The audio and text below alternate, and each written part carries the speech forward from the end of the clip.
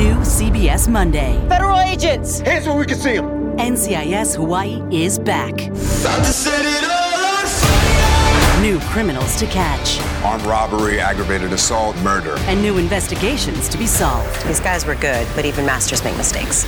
Vanessa Lachey and featuring LL Cool J. Violent Island you got here. Welcome to paradise. A new NCIS Hawaii, Monday, 10/9 Central on CBS and streaming on Paramount+. I like an intro.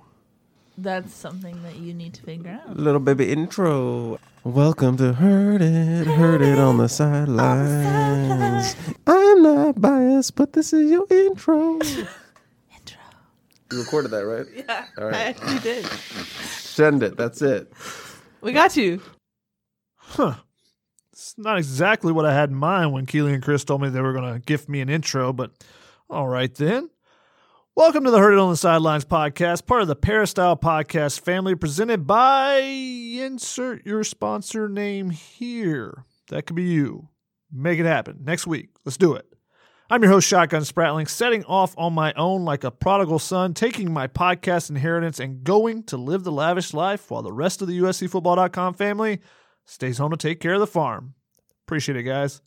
The Heard It on the Sideline podcast is actually an offshoot of one of our segments on the Family Feud podcast by the same name, so you may recognize that segment if you're an avid listener. In that segment, Keely and I attempt to give you kind of a glimpse behind the scenes on game day with some of the interesting things we see and hear from the sidelines when we're shooting video and photos that, probably aren't being shown on the television broadcast. So in that same vein, I'm hoping this podcast will have a bit of that same feel. We're going to try to have a guest or two each week to discuss what's going on at USC, but we also want to pull back the curtain a little bit to look at some of the things that may go unnoticed if you flip on a game on Saturday, whether it's basketball or baseball or football, and maybe you haven't been following along intently throughout the week. So we're going to look at the challenges, the work, the efforts, the success and triumphs that take place behind the scenes. Today, we're diving into USC basketball. We're going to be talking with USC assistant basketball coach Chris Kapko. He's a Florida guy. I'm talking high school state champion. He spent time at Florida under Billy Donovan and at South Florida where he was a team captain. Then he moved on to coaching. He coached at Stetson in Florida and Georgia Southern, which we'll give him credit for since it's down near the Georgia-Florida border. But now he's come across the country and found a home in Southern California on the bench beside Andy Enfield. Kapko, Enfield, the rest of the coaching staff, they've got the Trojans off to a 12-3 start. They're sitting in second place in the Pac-12 standings halfway through the season, despite returning only 3 players that played last season. Trojans have been playing well despite a lot of unique challenges this season. I mean, you're talking COVID-19. They lost a couple weeks in December when they had a player test positive. They had a game postponed last week due to a false positive, and then Stanford didn't want to make up the game, so USC had to come home without playing that last game that they were trying to get in the Bay Area. They also have already postponed a game this week. Oregon announced that they're pausing all team activities on Tuesday, so USC's game with them on Saturday has already been postponed. So USC's got some games to try to make up, fit into the schedule, so that's created some different challenges. They've been playing 3 games in 5-day stretches. They've been playing 6 games in 12-day stretches. So finding ways to win, though, for the most part, and they're in a good position for an NCAA tournament bid with that 12-3 mark. They have a number 23 net ranking, which is the metrics that the NCAA tournament committee will be using on Selection Sunday when they pick teams. USC's got one of the top defensive teams in the nation. They hold teams to one of the top 10 lowest field goal percentages. And when they shoot well, when the Trojans shoot well, they can pretty much beat anyone. Why is that? Well, they got a monster inside. Evan Mobley is a potential number 1 overall pick. The 7-footer is so smooth with everything he does. He can dribble the ball. He can step out and shoot 3-pointers. He can back down big men. He can shoot over them. He can do just about everything. He's been dominant on the defensive side. He's in the top 10 in the nation in block shots as a freshman. He's also, averaging 16.5 points at 8.6 rebounds to lead the Trojans. So he's been the guy in the middle for them, and then they've got to get their shooters going around him, and when they do that, they've been playing really well. They recently got Ethan Anderson back after he missed 8 games with a back injury. He's come back and they're trying to find a way to get him back in the mix. He had his best game on Saturday against Cal. The Trojans got a big win there to get back on the right track after they had their 6-game win streak snap. And they'll get a shot at redemption for that loss they had last week against Oregon State, because that's who they'll play on Thursday afternoon before the Trojans, wait until next Tuesday to play Stanford and then have a matchup with UCLA, their first matchup against the first-place Bruins. So that should be interesting next week and a half of action for the Trojans. They put together a unique roster this season. They brought in Taj Eady, they brought in Isaiah White, they brought in Chavez Goodwin, grad transfers who didn't get the chance to visit USC, just made a commitment sight unseen because of the COVID and the recruiting restrictions. They also got a transfer from Rice, Drew Peterson, who's come in and been ruled eligible, and he's played a big part for the Trojans. Does a little bit of everything at 6'8", can handle the ball, can get rebounds for him, a little bit of everything else. So they've got some unique pieces on this roster. So we talked to Chris Kapko about how the coaches kind of built this year's roster despite all the challenges caused by the COVID-19 pandemic, all the restrictions on recruiting and stuff. We also talk about the sacrifices the USC players and coaches are having to make just to be able to take the court, how the players and coaches are leaning on each other to deal with the situation, from the isolation to the testing. And then we got to talk about the big man, Evan Mobley. He draws quite the lofty praise from Kapko, including a player comp of a recent NBA champion. But first, I wanted to start with Chris and his coaching career as a young guy trying to find a path to success. Chris took a job at USC initially as a director of operations. He had been an assistant coach at Georgia Southern, but a new athletic director had fired the head coach, leaving Kapko without a job for the second time in 4 years. Because he had built a relationship with Infield, starting when Infield was an assistant at Florida State and Chris was at Stetson, Chris decided to take a leap of faith to come across the country to USC, which led to an assistant job at FIU and then finally back at USC as an assistant, where he's at now. Chris, thanks for joining us today to talk a little basketball and talk a little bit about yourself. Let's start first with just coming to Los Angeles in the first place. What went into that decision to come and be a director of ops, not be on the bench, not be on the road recruiting, but instead being kind of behind-the-scenes guy initially? For me, at that point, I just needed a breath of fresh air. I'd been in the business now for 4 years and been fired twice. And for me, it was, you're coming in with somebody who had a fresh start, and that was important to me. And, so that was the biggest thing. Learn from somebody new, learn from a bunch of different people, and just get a fresh start. And, obviously Coach had done a good job. So, felt like he had kind of a plan in place to be successful at USC and then just be a part of that, to be honest with you, and learn from him and things like that. And I didn't know if it would ever take me as an assistant coach, but where I was at in my point in my career was just I needed a breath of fresh air and come in with somebody, who I trusted and I believed in and felt like we could get this thing going in the right situation and let my, whatever came about it, take its course. But, when you're getting into the business, people talk about getting fired and you just kind of brush it off until you actually go through it and you see how real it is. I think people don't realize that portion of it. The fans talk about, you got to get rid of this head coach, or you got to get rid of this position coach. They don't think about the families and everything else that goes along with it. If a head coach goes, all the assistant staff and everything, it's always an interesting dynamic that fans kind of just forget about. Yep. And then when you're an assistant coach at a low major Division I school, you haven't stacked away enough money to kind of live off it. So now you're really jobless. You got to find something pretty fast because you got to make ends meet. Luckily I didn't have wife, kids, mortgage that relied upon me being employed. That really the stress was that much. But, at the same token, you're trying to build a career, you're trying to get things going. And, that stuff comes at you fast, but it's the reality of the business. And it's probably best I learned that, at that point, and you see how serious it is and, winning games and the reality of building a program, who you want to build your program around, the people you want to have in your program. So there's valuable lessons that come from it.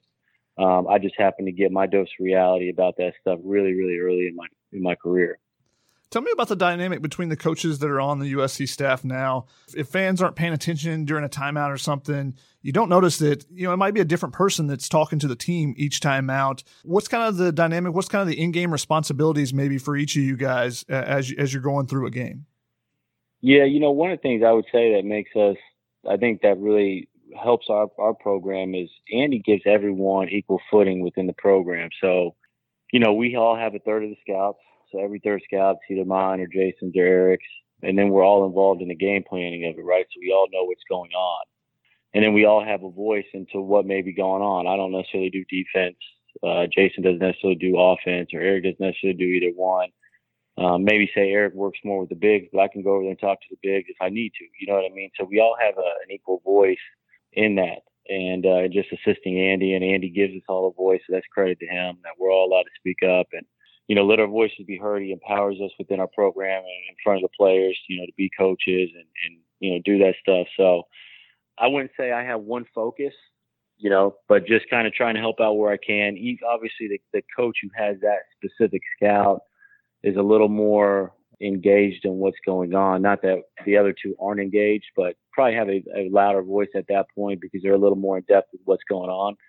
But we all have, an equal right to say everything, and for whatever's going on. If we feel we need to say something offensively or defensively, we're more than welcome to do that. And I think that's what it is. And so I think the players respect that. They see that we're all kind of involved in it together. And I think it resonates throughout our program. What has coaching been like this season? I mean, with the pandemic and, not being able to, have as much time early. Obviously, you guys were, practicing on tennis courts initially, having to wear gloves and everything. What has it just been like coaching during this season with so many different challenges that are just unique for this individual season? Yeah, this year's been tough, man. I'm not going to lie. It's been tough for everybody, so I don't want to make it just seem like for us. But, even going back to building your team, we didn't have visits. And I feel like a lot of the time, you bring kids on visits, you can get a really good feel for who a kid is, how they interact with your team, really what type of person he is. Because when they're on the phone, everyone sounds like a really good kid, right? But sometimes you can kind of pick up on certain things when you really get to see these kids and know them and have them on your campus. So we had to, really dig in and do our research in terms of building a team because we had a lot of moving parts and things like that. So we had to make sure that we brought our kind of kids into the program without really getting to know them. You know what I mean? And vice versa for the kids, to be honest with you. They all took a leap of faith on us without having seen LA, some of them without seeing campus and without really getting to know us either. Like I said, you can build a relationship on the phone, but I think there's a certain extent that you can get to. The next part of it is really kind of seeing them in person and seeing how they interact. So, get to that point. And then we didn't have, usually you start your work in the summer in terms of your body, your individual work, start implementing what you do. We didn't have that at all. Take that a step further for the kids in California. A lot of them didn't have gyms, didn't have access to things. Getting a gym and getting gym access is really hard to. You could find, I think those kids have enough resources where they could find certain times and certain days where they could go play pickup. But in terms of like daily, just kind of work on your game aspect of it all that goes on in the summer, I think that went without. So I think our kids specifically in California probably were, a lot more to overcome than some of these kids across the country where things were a little more open. So, we had a late start with everything. We started off on tennis courts. We were able to start doing individual workouts. And then, luckily when we did get together, I think it was October at this point, we had enough practice time. We had a solid 6 or 7 weeks to practice and put in everything that we needed to put in. You know what I mean? So I think when we got to that point, we did have enough. Our guys have done a really good job where we've had one shutdown. If we would have had 3 or 4 and been without guys here and there, I think that would have been tougher. But once we've gotten together, we've really basically been together. You know what I mean? I think the shutdown was really tough, though. When you get into the middle of your season, you go 14 days without – we had one contact practice leading up into Santa Clara, and that's tough. So any team who goes through a shutdown, I feel their pain because your rhythm as a team is completely thrown off and, you're basically starting from scratch. Other than that, like what we went through with Stanford the other day where you're getting ready to play and the next thing you know, you're not playing. I think our stretch we had here this past 2 weeks was really tough, really proud of our guys. Just to have you play Arizona on a Thursday, Arizona State on a Saturday, you come back, play Tuesday, Thursday, Saturday, you're not practicing at all. And then you go back on the road, you play Tuesday again, it's supposed to play Thursday and Saturday. 6 games in 12 days is a lot. Mm-hmm. You know what I mean? And you would never do that in any other seasons. It's somewhat unprecedented. But, other schools are doing it too. So we've tried to harp in on no excuses for our guys. And they've all bought into that. There hasn't been anything that we've, thrown at them. They've always done. We were on the road the other day playing Oregon State. We got to get up at 7 a.m. to test. For an adult, that's not that bad. But for most college kids, they're not up at 7 a.m. So that's an extra kind of wrench in your system or in your daily routine that just doesn't normally happen. So little things like that, when you test every day, coming in, doing that stuff, wondering whether you're going to, practice or things. At USC, generally these guys have access to a gym all day. Well, now we test in the morning. They can't come in and even get work on their game until our results come back. And that's usually right before practice around 12 or 1 and things like that. So there's different obstacles that you go through that you're not used to. Some of the anxiety that comes with COVID-19. Do I have it? Or, the first little sniffle of a cold that comes up. Do I have that? Or, so all these different things that just goes into it, and it's exhausting at times. But I think everyone would agree it beats the alternative of not playing at all. Yeah. So, I mean, you guys come through this road trip, and obviously, Andy, after the Cal game, was talking about he was kind of upset about not being able to get that Stanford game in because of the false positive test, where he felt pretty much that it was 100% that it was going to be a false test just because of how many tests you guys had taken leading up to that, and not being able to get that rapid test result back to be able to get that game in. He was kind of frustrated by it. How do you kind of deal with the frustrations, the anxieties as a coach for yourself, but also for the players? Trying to be there for them when again you're not able to have the same type of contact that maybe you would during a regular season. Yeah, I mean, you just try to stay in touch with your guys all the time, man, and mentally check on them, make sure they're doing all right. The other thing is you go on the road and you're just in your room the whole time when they're here. I mean, we've had one shutdown, I should say. So it shows you how responsible our guys have been. And what that means, skipping out on social opportunities, staying in your room a lot, staying home a lot, not interacting with people a lot. I'm being honest with you, I'm tired of it. I'm an adult and I'm going to do what I have to do, and I'm going to be responsible about it. If I stay at home with my wife, we don't interact with people. We don't see people. I'm tired of that. So I can only imagine what a kid's going through with that, and the sacrifice they've made to make sure that we don't have multiple shutdowns and that they're accessible for the year and they're there. And so all that comes into it. And you talk about the game and everything. You already have the challenges that kids go through with playing time throughout the year. So I think what we've done a good job is just checking in with them mentally. I think our staff does a really good job of that in general. So I don't think it's necessarily changed for us, but we just, really trying to be conscious of what these kids are going through and staying on top of them and, letting them know how proud we are of them and things like that. We've got a good group of kids, man. They've responded in a way that, we expected because we do have the right group of kids, but man, we've been really proud about how they responded to all the challenges and loops and everything that's been thrown at them this year. Yeah, when you're putting together a roster, especially this year, you guys are revamping once again. You only got a couple of guys coming back. And like you said, you're not getting a chance to, sit down with these guys. You're not getting a chance for them to come on campus. I know when you're recruiting, a lot of times you're wanting to talk to people outside, not just the basketball coach, but talk to their teachers or, a friend, the neighbor, or whoever it may be, to get a true sense of the players. How has this roster come together? I think the construction of the roster, I've been really impressed with what you guys have done. Just the pieces the way they fit together. Was it all designed this way, or is it just kind of a little bit of luck as well that personalities and as well as the skill sets have fit together so well this season? Yeah, I think anytime you build a good team, you get a little bit of luck, right? I mean, you recruit, you sign players because you think they can help you win, right? So I wouldn't say we had anyone here we didn't believe in and think could help us. So I don't think we got necessarily lucky on that. But then when they gel, and like I said, how we didn't get to really know them, the type of kids they are and things like that, I think we got lucky to that extent. I mean, we really have team first, unselfish guys who are all about winning. And it starts from the top. Evan is the brightest example of that. The guy could be dominant when he wants to. He could be selfish and no one would bat an eye. And he's the most unselfish dude on the roster. And obviously we knew he was talented. And then some of the right guys were returning. We thought Ethan was ready for a jump, and unfortunately he's been, had some injuries, and hopefully now we can get him going. We thought Isaiah was ready for a jump. We thought Max was ready for a jump. So some of the guys who were coming back, we liked as kids, and we thought they were ready to take a jump. And then we had to find some grad transfers, and they've all, team first. They all came from pretty good programs, but team first guys who are all about winning, who have been about the right things. They've been examples on and off. And you're right, the pieces have probably fit even better than what we thought. But we all took them. We took them also thinking that they could help us and they could play roles or have a specific role on the team that could help us win. So I think you get a little bit lucky sometimes within how it gels, but we took them knowing that they could all be successful here and help us win games. Yeah, the transfers you guys have brought in, obviously you getting Drew Peterson for him to be eligible, that's really helped as well. But just the fact that they've all bought into the roles that they have, which, sometimes you think a grad transfer is going to want to come in and, make his mark and get his minutes. But one of the interesting things you said to me in a previous conversation was that when you take guys that are from, a Utah Valley or, a guy from Wofford, that they're more grateful for that opportunity rather than maybe a bounce back guy from a Kentucky or a big name school. They're grateful for that opportunity to play that Power 5 conference basketball. How do those guys kind of fit in, Taj and Isaiah White and Chavez? What have they brought to the team maybe a little bit different than maybe a Power 5 transfer would? Yeah, so and even Power 5, but high school kids too, man, who come in and are highly rated and, been recruited by everybody, and there's a sense of entitlement that goes with it.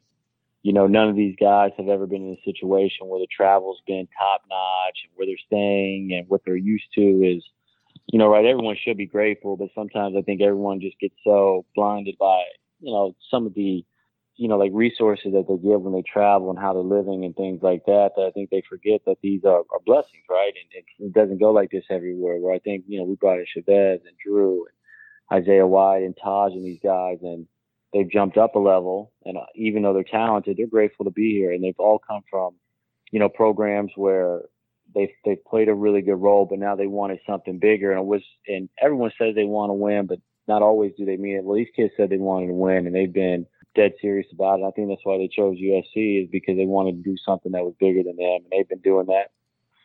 Taj, we had a unique perspective on Taj in that we played them, 2 or 3 years ago, and they beat us, and Taj might have been the best guard on the floor. So even though his numbers didn't necessarily add up last year, we had a belief in Taj that he could be good because we had seen it firsthand. And then Drew, we thought Drew could be a really good player. Honestly, he ended up being better than what we even thought.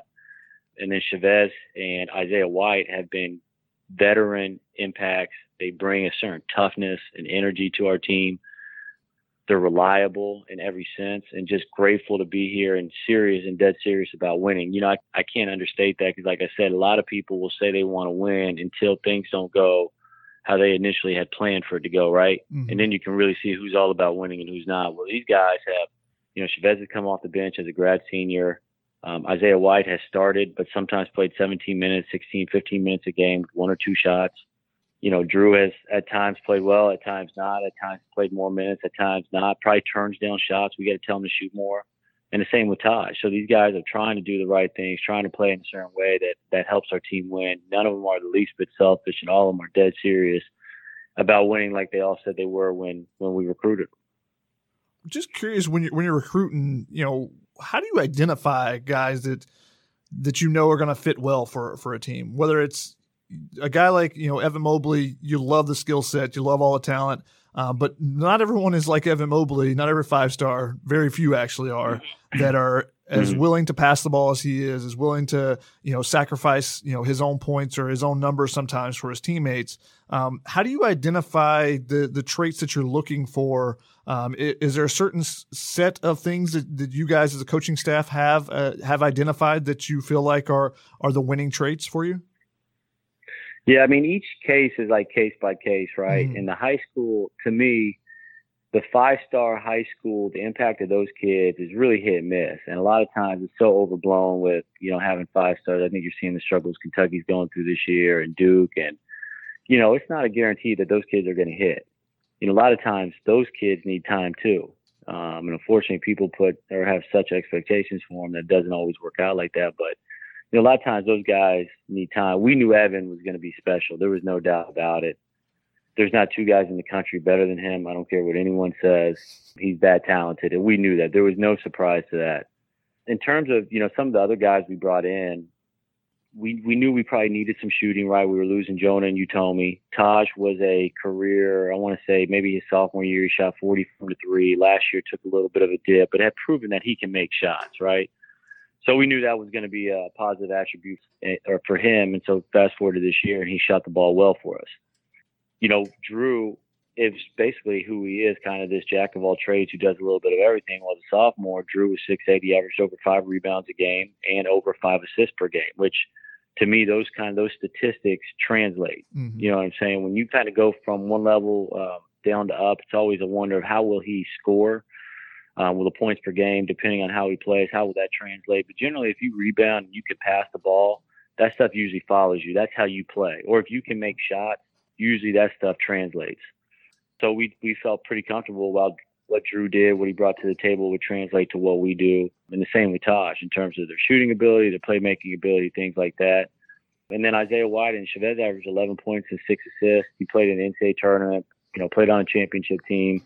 11.6 rebounds in 22 minutes. And, we felt like that stuff would translate to us. Now, we didn't know how many minutes he would play, but, fast forward to this year, and when he's in there, he's pretty damn productive. Mm-hmm. So, everything that we kind of thought these guys brought to the table, they really have. Isaiah White, rebounder, averaged 8 rebounds a game at Utah Valley. That's stuff that's translated. I don't think he gets as many rebounds because of the rebounding prowess we have on the court at any given time. But we saw his toughness. We saw his energy. We saw how hard he played. And that stuff is translated. And that's kind of what he's been for us. We tried to attack shooting. We felt like we had Noah on the roster, and then we needed Ethan and Max and these guys to make a jump in terms of their shooting. But ultimately, we just wanted, toughness. Toughness has been a big deal. Guys who wanted to buy in and were the right type of guys. And with Taj and Drew, we got the shooting we needed. With Isaiah White and Chavez, we got the energy and the toughness and activity we needed, and additional rebounding.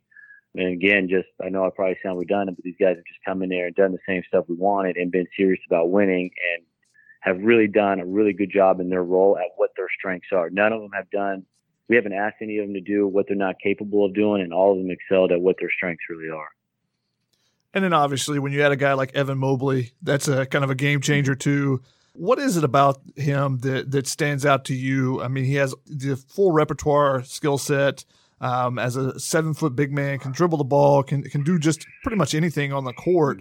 What stands out about his game to you? Yeah, I mean, just that. He can do anything. Every bit of 7 foot, can handle, can dribble, I don't think people realize how good of a passer he is if you just look at his stats. Finish right hand, finish left hand, athletic, defends. At times, the thing that people forget when you compare him against some of the best big men in the country is those guys are mostly seniors. You look at Luka Garza, he's a senior. His game right now is a little more refined, and he's more physically mature than Evan. So that's where people get to Evan. Sometimes they try to be physical with him, and at the end of the day, he's 220, 218, whatever he is. He's only 19 years old, 20 years old. You know what I mean? So that stuff will come. But in terms of a skill set just coming right in, there's never been anyone more skilled. I mean, he can do everything. And I think for us, because he's such a good kid and so unselfish, that sometimes we have to implore him to be more aggressive and be dominant because he cares about getting other people involved, which is a credit to him. But sometimes we need him just to be Evan Mobley and be the number 1 pick and go out there and dominate guys. And he's capable of doing that. And on both sides of the floor, to be honest with you.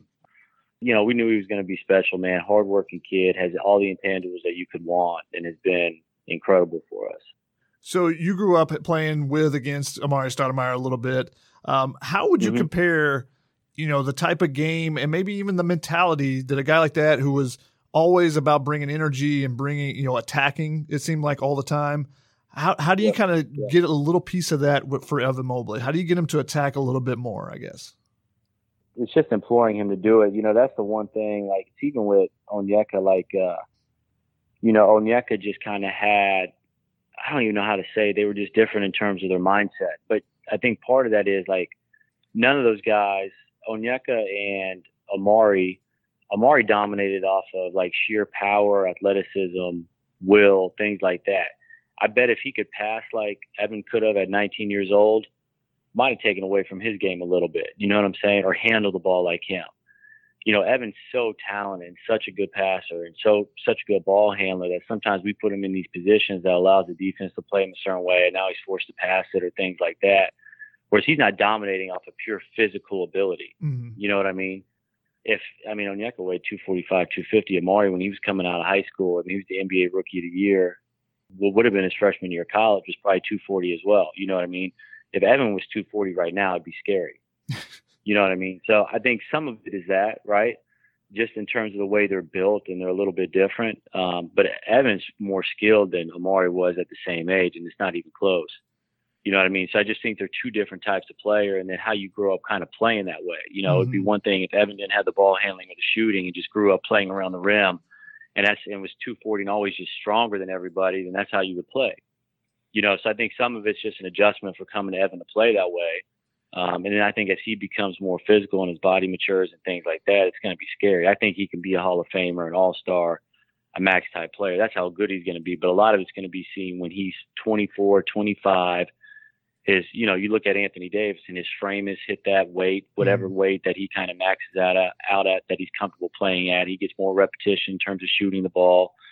And things like that, but he's going to be a really special player. But I think in terms of where he's at now, they're all kind of different types of players just because of the way they are physically and how they've kind of come up playing the game. Is there a good comparison for him? Is Anthony Davis the comparison? That's one that some people have used. Yeah, I think so. I try to shy away from using certain comps because I think people think being those people is a lot easier than what it is. But I think with Evan, comparing him to Anthony Davis is very spot on. I think that's who he can be.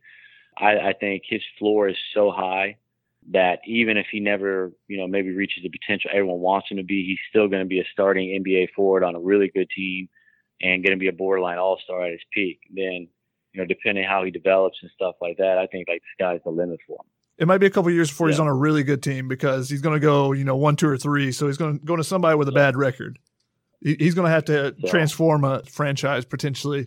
One of the last things, I asked this question to Andy after the Cal game, but how do you find that happy medium between a balanced scoring attack and maybe force feeding a guy like Evan and telling him, hey, he needs to be the guy that says, give me the ball and get out of the way?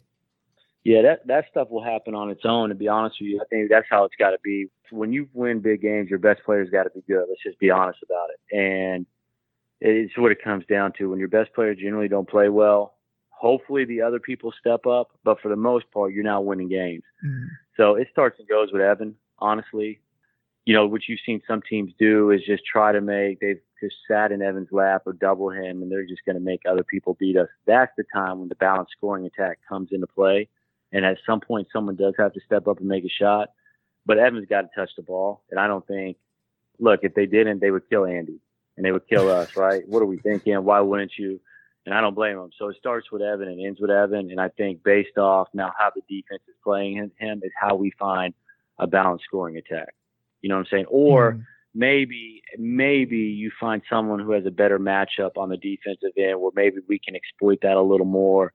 And Evan's been in foul trouble, and so now we have to rely on someone. But if number 4 is out there on the floor, number 4's got to be used, and that's just what it is. And I think everybody knows that. The other thing on some teams, sometimes what teams can kind of run into is, hey, who's the best guy? Man, he's not better than me. He shouldn't be taking this. He shouldn't be doing this. It's pretty. I haven't been on too many teams where it's pretty decided who the best player is. Everyone knows it's Evan. Everyone knows how talented he is. Everybody sees it. And so there's really not a lot of fight in terms of making sure he gets the ball and things like that. You know what I mean? And how much more he should be shooting and stuff like that. I think we try to find balance, right? Because other guys who got to be engaged and involved. But I think everyone knows they got to play off of Evan because he's our most talented player and he's got to touch the ball. And for our offense to be good and for us to win games that we need to win, Evan's got to be good. And he makes it easy because he's such a willing passer and, guys can pass him the ball and they know it's not a black hole. Throwing the ball down the block or anything. Yeah. And last thing for you, this is the Heard It on the Sidelines podcast. So you got to tell me, what's the craziest thing you've been a part of on the sidelines, either as a player or coach? What's your best, weirdest, craziest story that you've had? Man, unfortunately, I haven't been a part of anything crazy, but the one thing kind of when you ask me that sticks out in my mind is when we got beat by Stanford on that Hail Mary, whatever it was, 3 years ago. And I'll never forget because we were where our bench was at when Davis shot the ball. We saw the whole trajectory of the shot, right? So we could see it was online. And I never forget sitting next to Mike Sweats, our ops guy, who I sit next to on the bench, and him saying, "Oh no," out loud. Because we could all see that it was online. And of course, he makes the shot, and maybe that was the game that kept us out of the tournament that year. Who knows? But when you asked me that, for whatever reason, that was the one that came to mind. I haven't been part of any crazy fights or any crazy exchanges or anything like that comes to mind. When you ask about, what comes to mind from being on the sideline, I'll never forget him saying, "Oh no," when Dejon Davis launched a 60-footer, to beat us at the end of the game. Unfortunately, that's the one that comes to mind for me. What a crazy game that was. I mean, Jordan McLaughlin basically shoots a no-look reverse layup to give you the lead, and then they inbound the ball. I think it was 1 or 2 dribbles, and Dejon pulls up for the 60-footer like you talked about. I was actually in the rafters of that game because that's where the press is at Stanford's Maples Arena. Like you said, that one was a ridiculous shot and a ridiculous finish to that game, which has seemed to be the case. You guys have had a couple of buzzer beaters throughout. It seems every year there's 1 or 2, buzzer beaters, usually with Arizona State. But this year you guys were able to take care of business on the road there. We'll see when the Sun Devils come to Galen Center. Yeah, usually the LA games, we've had one buzzer beater against Arizona State in LA, but usually it's the one at Arizona State. I mean, I said it to the staff. I said to Andy, why do we even play the rest of the game? We might as well get to the under 4-minute media timeout, put us up 4 and just start playing, because that's what it looks like literally every year we're there. And if something happens at the end, it's just like, here we go again. And the funny thing was, is fast forward to the game, we were up 4 with 3.5 left to go this year, coming out of the under 4-minute media timeout. And luckily we pulled it out. Another thing we talked to our team about is we finished the game back out of first place that year. And there were so many, like we did last year. Like last year, if we beat Oregon in that double overtime game, we end up winning the league outright. The same thing that year. We finished the game out and we lose, on a buzzer beater. And so it shows how, thin the margin of error is for winning the league outright, and how those close games, how they come down to dictate your season and things like that. That game might have had a lot of implications. Maybe we get in the tournament with that game. Maybe we win the league because of that game. Who knows? But unfortunately, I always remember that one. Well, you guys got some closers this year with Taj and Drew and some of the guys. Didn't get it done at Oregon State, but I expect that those guys will learn from that experience to be able to finish some games off. And you got a little bit of a little bit of help from Stanford this weekend from beating UCLA in overtime to get you a little bit closer, back up to second place in the Pac-12 standings. 1.5 game back from UCLA, but do have 2 matchups with the Bruins still. So we'll see how the rest of the season plays out. But thank you so much, Chris, for joining us. Chris Kapko, assistant coach for USC basketball. For my next segment, I wanted to give you guys an opportunity to ask some questions about USC basketball. Not something that's talked about a lot on the Peristyle podcast and our network, so wanted to give you guys a chance to see, and didn't know how many questions we get, but overwhelmed by the amount of questions you guys have sent in. Thank you so much for participating. Jump right into it just because I want to get to them, get you guys out of here as quickly as we possibly can. PXPX Trojan on the PS. Why hasn't Coach Andy Enfield been able to find another elite point guard prospect? It's an interesting question. They've really done well with the big men, obviously. Onyeka Okongwu, the Mobley brothers, really helps having that Compton Magic kind of pipeline that they got there with Eric Mobley joining the coaching staff. I think one of the issues with the point guard prospects is that they've had guys that they thought were going to develop a little bit quicker than they did, guys like Elijah Weaver, and then a guy like Kyle Sturdivant they thought was going to be, a 1-2 punch with he and Ethan Anderson could be elite guys together, rather than having that, that true 5-star guy that maybe leave after a year or two. Having those two guys together and they be 3 or 4 year guys, I thought that they really were excited about that prospect. Unfortunately, with Kyle Sturdivant's father passing away, he decided to transfer back closer to home. I think that's part of it there. They basically only went 1 year where they really didn't have a point guard. Derek Thornton just wasn't the 5-star guy that, he was initially thought to be coming out of high school. Turned the ball over a little bit too much for him. So they haven't really found that bridge since Jordan McLaughlin, but they got a lot of confidence in Ethan Anderson. So we'll see where he goes in his career. I think he's going to be a 4-year guy for him and a guy that can be a good leader. He's already a captain as a sophomore. So we'll see how he progresses in his next couple of years. I think, he's kind of been stunted a little bit by the back injury this year, but he came out and, he's shooting the ball a lot better than he was last year. So added another element to his game. And I think he'll do that over the next couple of years as well. Gate Call asks, who's in your dunk contest between USC all-timers and who wins? I mean, I think the answer is pretty simple about who wins. Harold Miner has to be the guy, right? He was just elite jumper, baby Jordan. He was out there winning dunk contests in college and stuff. So I think that he's the guy who's going to win it.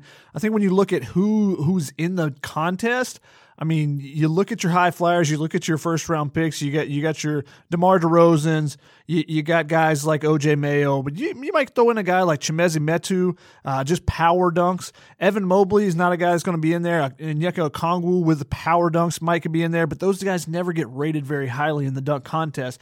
And a sleeper, a couple sleepers actually from recent times, because that's the guys I know a little bit better, saw them a little bit more. But I'm going to go with Marcus Johnson and Elijah Stewart. Both those guys had great hops and can come off. And I know there's a lot of guys that are a little bit before my time that are probably in that sleeper category. But, I'm thinking about the guys that are NBA guys. And the first one that comes to mind is obviously Harold Miner to win the competition. Jay Rockney asks, do you think Evan Mobley can go number 1? It's a good question. I think if he does what he did against Cal and starts showing consistency where he can take over a game and he can be more aggressive, I think that's the question mark the NBA scouts have. The question about him has been, hey, is he tough enough? He's going to get stronger. Does he have the work ethic? Yes, he definitely does that. But some people question, does he love the game of basketball? And I think that's just a product of him being a quieter guy and being unselfish. I don't think that's it at all. You see the work that he puts in, you see all the different skill sets he has. That doesn't come just naturally. So the athleticism comes naturally. Being 7 foot comes. The ball handling, the ability to finish with both hands, the ability to shoot over guys, that all comes with work. And that's something that I think that is a question mark that's going to be answered more and more as the NBA draft goes along, especially if there's a draft combine. The biggest thing is just him putting on a little bit of weight. Now, he's got some other guys that he's competing against, Jalen Suggs, Cade Cunningham. Those are guys that are going to be in the mix to go 1, 2, 3 as well. So it might be a little bit of team need because I think all those guys are really, really talented. So it's not like there's a giant drop-off from one to the next. I think those 3 guys kind of established themselves as the top 3. So we'll see where it goes from there as far as what a team is looking for, who ends up with the number 1 pick and all. But I think Mobley has a chance, definitely. I think his stock has risen more and more as he shows, and can rise more and more as he shows he's going to be aggressive and is willing to attack. He's doing a great job of setting his teammates up, but every once in a while he's got to be that guy to say, hey, give me the ball, get out of the way. I'm going to take over this game. So we'll see if that's something that he continues to show or if it was just one game against Cal. Naked Alien asks, with all the talent on the team the past few years, why do you feel we are always a bubble team with regards to the tournament? It seems to be there are a number of teams with lesser talent that do a lot more with a lot less. Is it culture, coaching, players, chemistry, the annual late season struggles, all the above? Thanks. It's a little bit of all of the above. I think you take a little bit of a sample from each one. I think that it starts with culture. It starts with building that culture. And one of the things when you turn over your roster year after year, like USC has done recently, is that it's harder to build that culture. Now, I think they did a great job, like we talked about with Coach Capco, is that they've done a great job identifying the needs for this particular team. But next year, what's it going to look like when Evan Mobley's gone? What's it going to look like when some of those seniors are gone? We'll see exactly if they can continue to build the culture. And I think that starts with being able to recruit a couple of 3-4 year guys like an Ethan Anderson or a guy like Jordan McLaughlin, even that, a little bit undersized for the NBA, so probably not leaving early. But he becomes the guy that leads everyone. So I think it started with a guy like Jordan McLaughlin coming in, being that elite recruit. And you saw that those 4 years USC was at its best, and they've kind of built on it a little bit. But I think that it comes with getting that consistency, and that's one of the big things. So consistency is big, obviously, in every sport. But for USC, I think that's one of the things that they've got to strive to get, being more consistent. And I think the last 2 years they've really emphasized defense, and I think that's been their calling card, and they've really relied on that. And we'll see if that continues when you don't have Onyeka Okongwu or Evan Mobley in the middle. That might be a little bit different next year. Burtis asks, why is Isaiah White starting? Well, because he's a guy that brings energy. I think that he's a guy that brings something the rest of the starting lineup needs. He's a guy that moves without the ball. He knifes through. He attacks the basket. He attacks the rim on offensive rebounds. The offense can get stagnant at times, and I think he's a guy that helps alleviate that a lot. Now, it'll be interesting now that Ethan Anderson's back as he continues to get in shape better and is in the mix more. Who comes out of the starting lineup if Ethan Anderson gets put back in there? Do you take one of the lead guards out in Tajidi or Drew Peterson, or is it Isaiah White going back to the bench where he started the season when Ethan Anderson was healthy? So that'll be a question that we may see answered in the next week or so. CSUN Trojan asks, what do you think of Reese Dixon Waters and his future at SC? I think he's got a bright future at USC.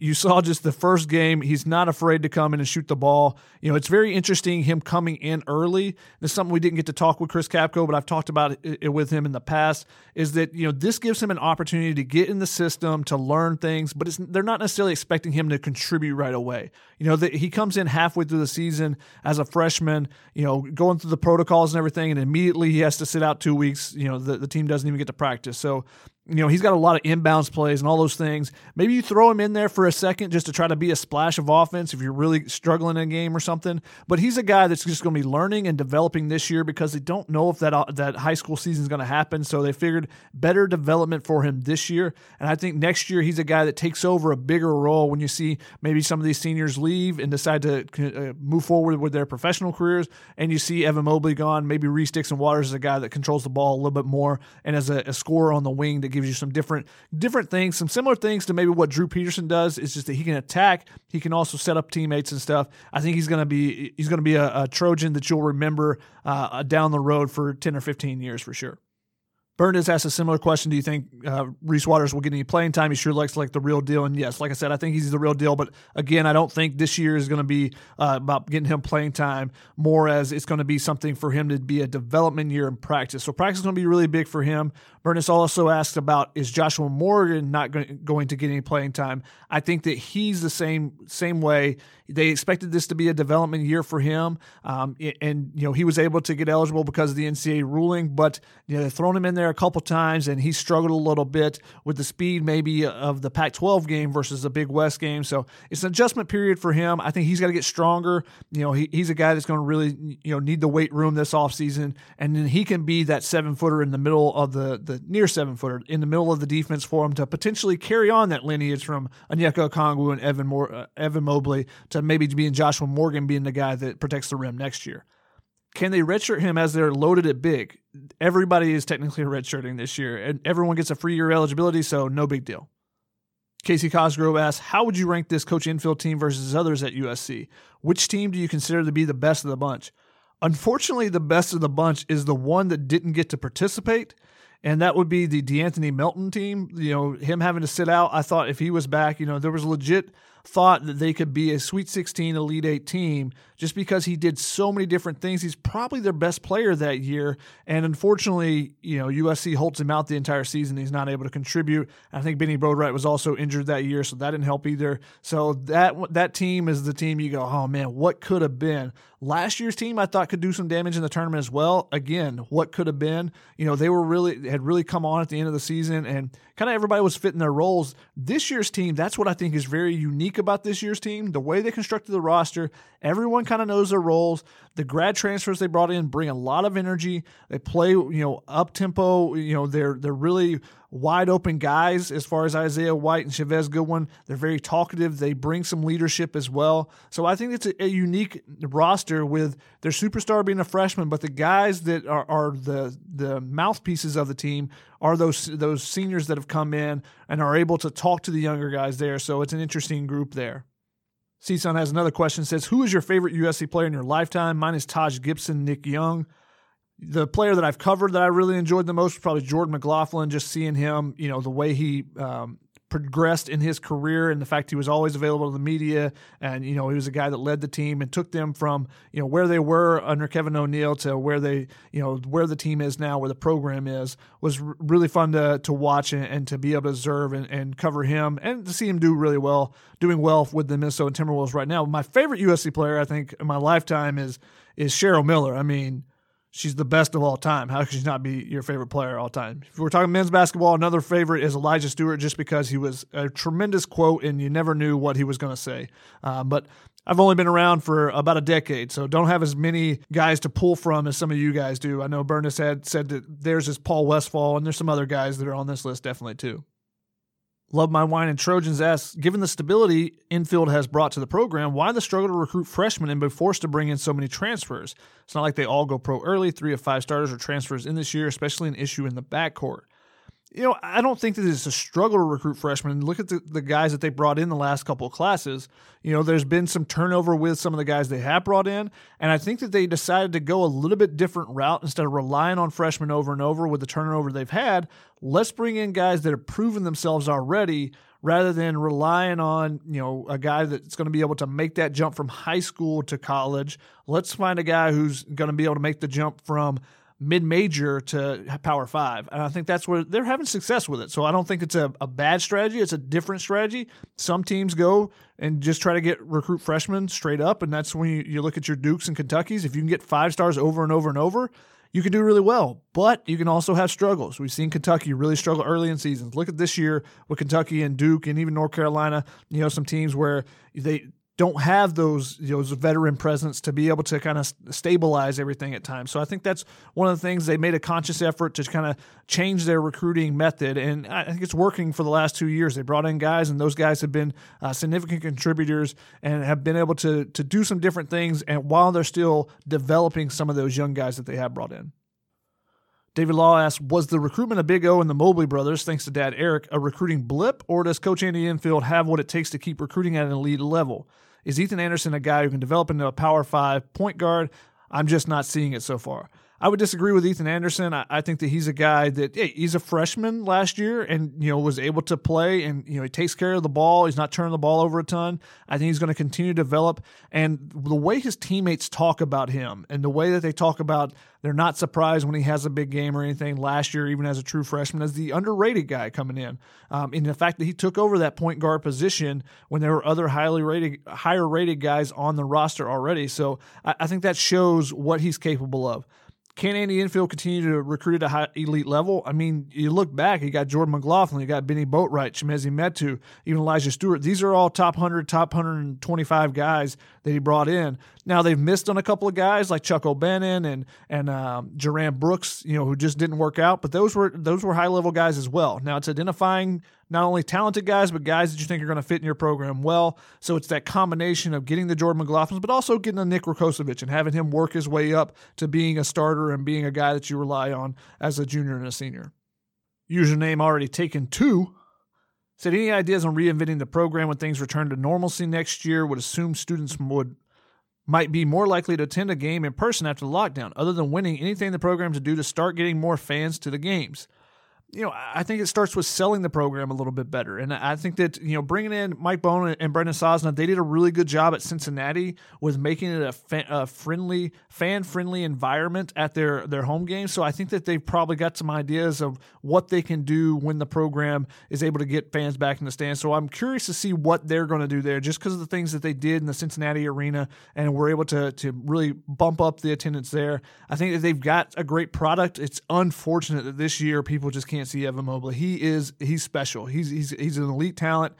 So just like Chris Capco talked about, he thinks he's got Hall of Fame potential. Now, he didn't say he's going to be in the Hall of Fame, but he's got that type of potential. So it'd be really fun for USC fans to be able to say, yeah, I was there to see him when he dunked on UCLA or whatever it may be. So we'll see where it goes from here, what kind of changes they try to do. I would love to see the student section on the sideline rather than the baseline.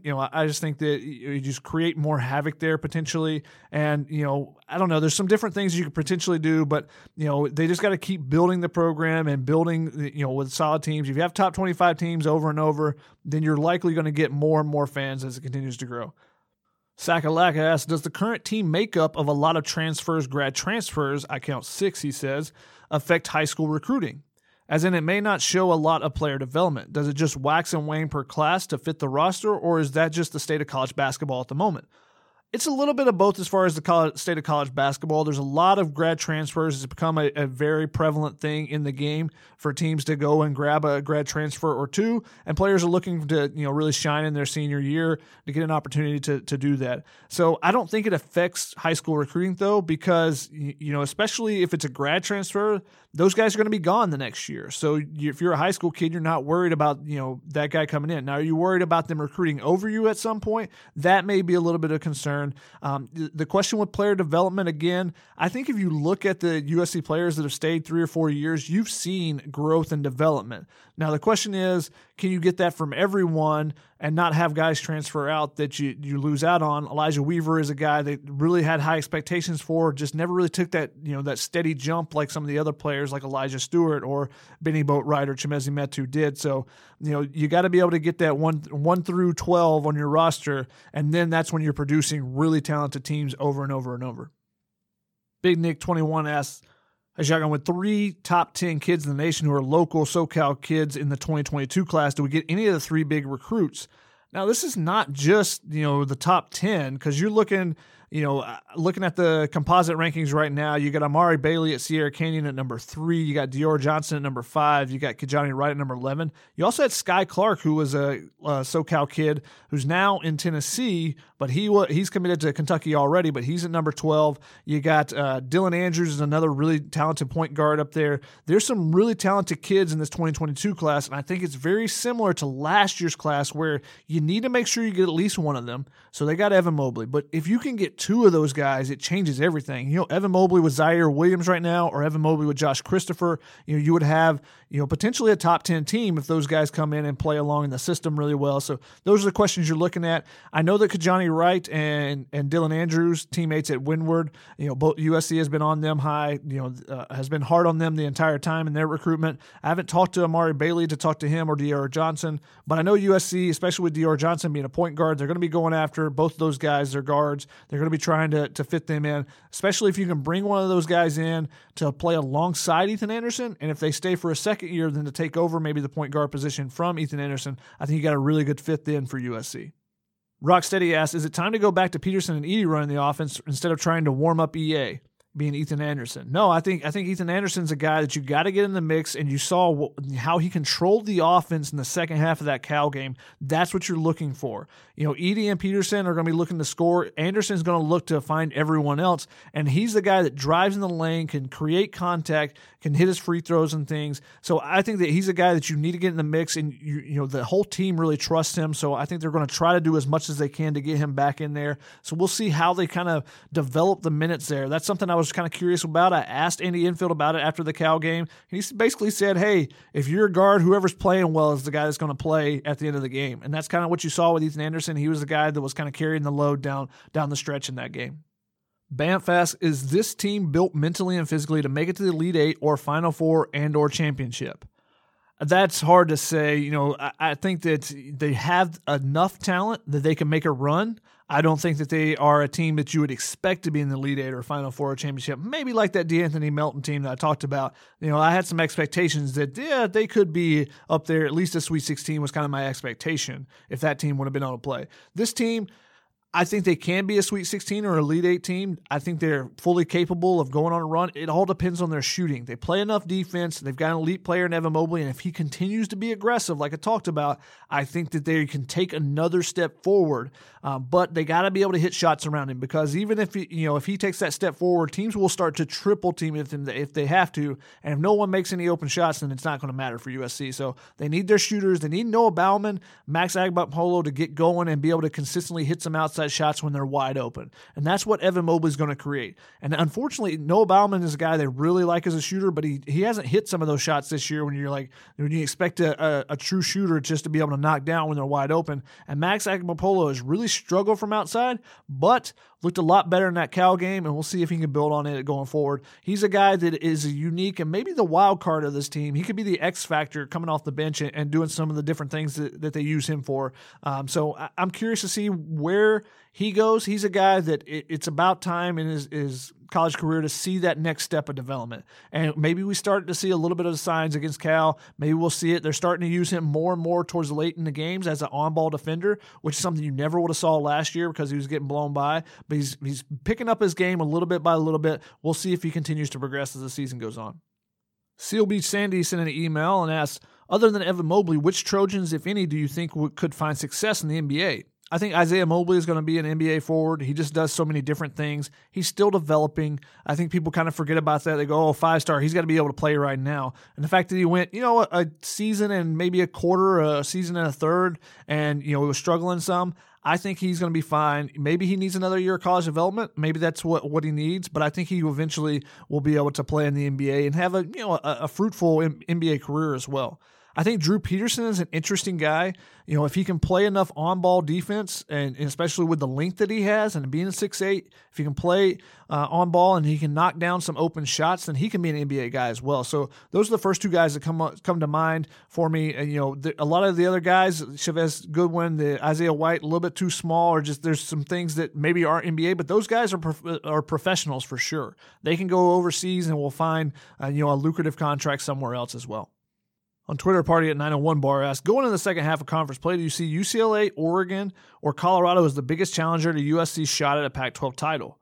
Colorado does have the tiebreaker against USC right now. However, USC does have a chance to get that back. I think you got to say UCLA. I mean, they're a game and a half up in the standings right now, so USC does have a chance against them. They still play them twice, but the fact that they are a game and a half means you got to beat somebody, multiple times to be able to make that jump over them. So we'll see how things play out. The Bruins obviously have played a couple more games, so that gives them a little bit of an advantage there too.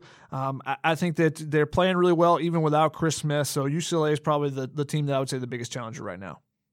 Eliu Ben says, do you see Anderson taking back his starting spot? That's a question we kind of answered already. And, that's a one that I think will eventually happen, but I'm not sure who's going to be coming out of the lineup for him at that point.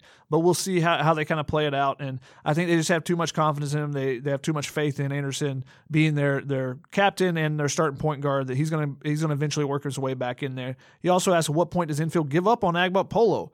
Dude looks completely lost. I disagree. I don't think that they're going to give up on him. I think, like I said, they're using him in spots to try to take advantage of what he's doing well right now, and that's play defense, be a man on-ball defender. He's doing a good job of that recently. They put him in late in games for some situations where he can be an on-ball defender, being extra, using his length. Now, he's got to the game just needs to slow down for him, and that's going to take some playing time. You can see at times when things speed up. He starts trying to dribble and the ball will pop up out of his hand or something on a fast break. He's just things are going a little bit too fast for him. I think the talent is still there. He's still got to add some weight to be a complete player, but he's got to shoot a little bit better when he's wide open. And I think that, if you can find spots to continue to put him in and get him minutes little by little, I think he's going to continue to improve. Our Milo on Twitter asks, might be a bit early, but how do you think the team will look next season? With the season being a freebie in terms of eligibility, do you see any of the current seniors opting to come back? It's going to be hard for me to see those guys, maybe Taj Edey, but I think that those guys are probably, they came to USC to get their chance to go forward, and now they're going to be able, they've been able to showcase themselves. Now they can move on to the professional ranks. I mean, Isaiah White has a family at home, so I think he's probably a guy that's going to move on. Chavez Goodwin, those are guys that you want to come back. You hope they do to add to the mix just because of the freebie opportunity, but they're going to be looking for their best opportunities going forward, so you might see them move on. No inside information on that one, but that's kind of my feeling on it. We'll see where they go, though. Chris McGinty on Twitter asked in my opinion, is the Pac-12 that bad nationally that they can't sniff the top 25 rankings? I think SC could be anybody, he says. Well, I think that part of it is that the Pac-12 didn't beat anybody in the non-conference schedule. There was very few games, and obviously the Pac-12 started probably a little bit later than everybody. They didn't get the workouts in, especially in California. They didn't get the workouts in that other teams got in the summer, so they were a little slow in some of those non-conference competitions. But also, Arizona State has just bombed this year. They were a team that was ranked in the top 25. They were picked second in the league. And when one of your top teams bombs and everyone's kind of expecting them to do well and they don't, then it looks bad on the entire conference. So I think that's been something that has hurt the conference as a whole. But I think UCLA's really good. I think Oregon, both those teams have been ranked. I think Colorado and USC are right on the verge of being ranked. So those four teams at the top are teams that I think can make runs in the tournament, and I think that the top 25 rankings don't matter that much. The fact that those four teams are ranked pretty good in the net rankings, much bigger, much more important top 25 to be in. Nick and Todd kind of asked the same question on Twitter, and this is going to be our final one, but we'll take Todd's. Coach Enfield has brought stability back to the USC Hoops program, consistent top half of the Pac-12, however, generally a bubble team. What will it take for the team to take the next step and start moving into the 4-5 seed range consistently? I think it starts with, one is fundamentals, and that starts with, being able to knock down free throws. That's something that they've struggled with. Sometimes it's one player, sometimes it's two player, but they've got to be able to shoot a better percentage as a team. They got to be able to concentrate on the free throw line. That way you can put away opponents in games so they're not close games to the end where it can be a coin flip 50-50. Those games kind of even out over the long run, being 50-50. But then also, if you're down in a game, you're able to come back because USC has been able to get to the free throw line with guys like Evan Mobley and Onyeka Okongwu. But if you make those free throws, then hey, you're be able to get back in games with the clock not moving. So I think that's a big one. But then consistency of play at the point guard position. That's something that USC hasn't had since Jordan McLaughlin left. So I think that they've been trying to find that, and I think Ethan Anderson is going to give them that, but they need to be able to find the next guy. Who can they turn the ball over to after him to where you're getting consistent play, you're running your offense, you're not turning the ball over too much, and then maybe if you get 2 point guards, you can finally go back to the Jordan McLaughlin and Julian Jacobs method where you're running 2 guys at the same time, the point guard system that works so well for them early. And if you have 2 guys you really have faith in handling the ball, then you feel confident in being able to, pick up the pace a little bit and use your athleticism even more in the open court and get some easy baskets. That's something I think that they were confident they were going to be able to do last year with Kyle Sturdivant, Elijah Weaver, and Ethan Anderson going forward. But obviously 2 of those point guards transferred out. And so now they're left trying to find another guy to fill in that hole along with Ethan Anderson. But I think if they get 2 point guards that really trust handling the ball, that's something else that I think they could do. And, when you get easy buckets, it helps so much. Just you're not forced to run offense and do everything else. You get a breakout, throw down a dunk, gets the crowd into it. There's so many advantages to being able to get a leak out or just be able to push the ball tempo off a defensive rebound. That's something I'd really like to see a little bit more out of the program as well. Well, guys, thanks so much for listening. Thanks so much for the questions. I wanted to close with a special segment, though. A year ago this week, Los Angeles icon and legend Kobe Bryant died along with his daughter Gianna, Orange Coast College baseball coach John Altobelli, his wife and daughter, 3 other passengers, and the pilot in a helicopter crash in Calabasas. Kobe Bryant, he entered the NBA straight out of high school, but he had a connection with USC. He attended various Trojan sporting events. He went to men's and women's basketball games, volleyball games. Sometimes Gianna was by his side. After his death last year, USC basketball wore Kobe Bryant's number 8. They wore Fight On Forever on their warm-ups, and they saved 2 seats courtside with number 24 or number 2 jerseys draped over them for Kobe and Gianna. Kobe's death's one of those where I think most sports fans will remember where they were when they heard the news. So to close out the show, I wanted to remember Kobe by bringing on a big Kobe Bryant fan and one of the first people I talked with after the news of the accident kind of spread. I was at a Premium Sports 7-on-7 showcase, and I remember seeing people react at different times as they heard the news. But one of those players that I was interviewing that day was USC quarterback signee Miller Moss, who joins us now. Miller, what do you remember about that day and learning of the news that Kobe Bryant had passed away? Yeah, I mean, kind of like you said and touched on, it's one of those kind of events that you hear your parents talk about 9/11 and other things like that, where you know exactly where you were when you heard the news. And that day, I just remember it felt odd. Like driving down the freeway felt sad. Like it was as if there was this undertaking that every single person in Los Angeles kind of felt because of Kobe's death. And I'm one of those people who's not like very openly emotional or anything like that. And I remember I was coming from a training session to just kind of hang out at that premium event, like you had touched on. I went out to the premium event, was able to talk to everyone in somewhat normal way. And I just remember getting back in the car and just completely falling apart.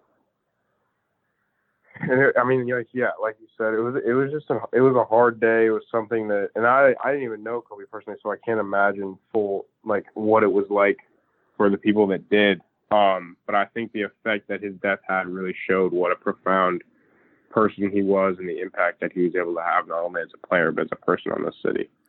Yeah, can you describe? I'm a guy from Georgia that came out to California, about a decade ago. I didn't grow up with Kobe Bryant. Actually, was rooting against him. But can you describe what Kobe Bryant meant to you as an aspiring athlete growing up in Los Angeles and seeing the work he put in and being a Laker throughout his entire career?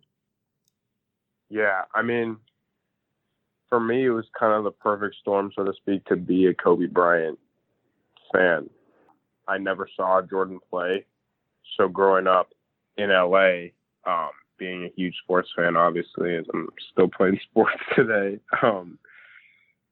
Kobe Bryant, there was USC football and there were Los Angeles Lakers, and Los Angeles Lakers was Kobe Bryant. And I remember going to games with my mom and my uncle and my dad and just watching him get 10 every quarter until eventually he got 40, which tended to happen pretty often for those of you that watched a lot of Lakers games. But I think it goes beyond that in so many ways. He touched so many people in how he played the game and how he conducted himself. And he's like one of the very few people that I've really tried to model my life after. I think he taught us so much. I mean, obviously we saw with the Mamba mentality, I think that's a pretty widely used phrase at this point, but the dedication and how well he spoke and how he was able to be so successful in not only basketball, but everything he did. The kind of dad he was, the kind of professional he went on to be after basketball. He was just one of those guys that you felt like made everyone around them better. And I think you saw that in the impact that he left and that he continues to leave and how people really loved and cared about him. So he along with what he stood for meant and continues to mean so much for me. I mean, I watched the same Kobe video before every game. I'm constantly trying to listen to interviews and just things that he spoke about his game and his preparation to kind of add to my mindset and my mentality, just to make myself a better player in person. So he's without a doubt one of my personal heroes, and I try to kind of honor his memory in everything that I do, especially in terms of my sport, just because I feel like one of Kobe's biggest missions and what he kind of talked about was him breathing everything he had back into the next generations. I feel obligated in that way as someone who grew up looking up to him so much. I feel obligated to kind of give it everything I have each and every day. So without a doubt, like I said, he had a tremendous impact on me and so many other kids. And I just try to kind of do right by his memory each and every day. Thanks so much for sharing that with us, Miller. If anyone else wants to share what Kobe Bryant means to them, please leave a comment on the Peristyle thread for this podcast. Love to hear from you guys. That's going to wrap it up for the inaugural episode of the Heard It on the Sidelines podcast on the Peristyle podcast family. Thanks so much to USC assistant basketball coach Chris Capco and Miller Moss for joining us, and thank you guys so much for listening and sending in your USC Hoops questions. I'm Shotgun Spradley, and you've been listening to the Heard It on the Sidelines podcast. Grab your VIP pass. We're delving into the secretive world of Formula One.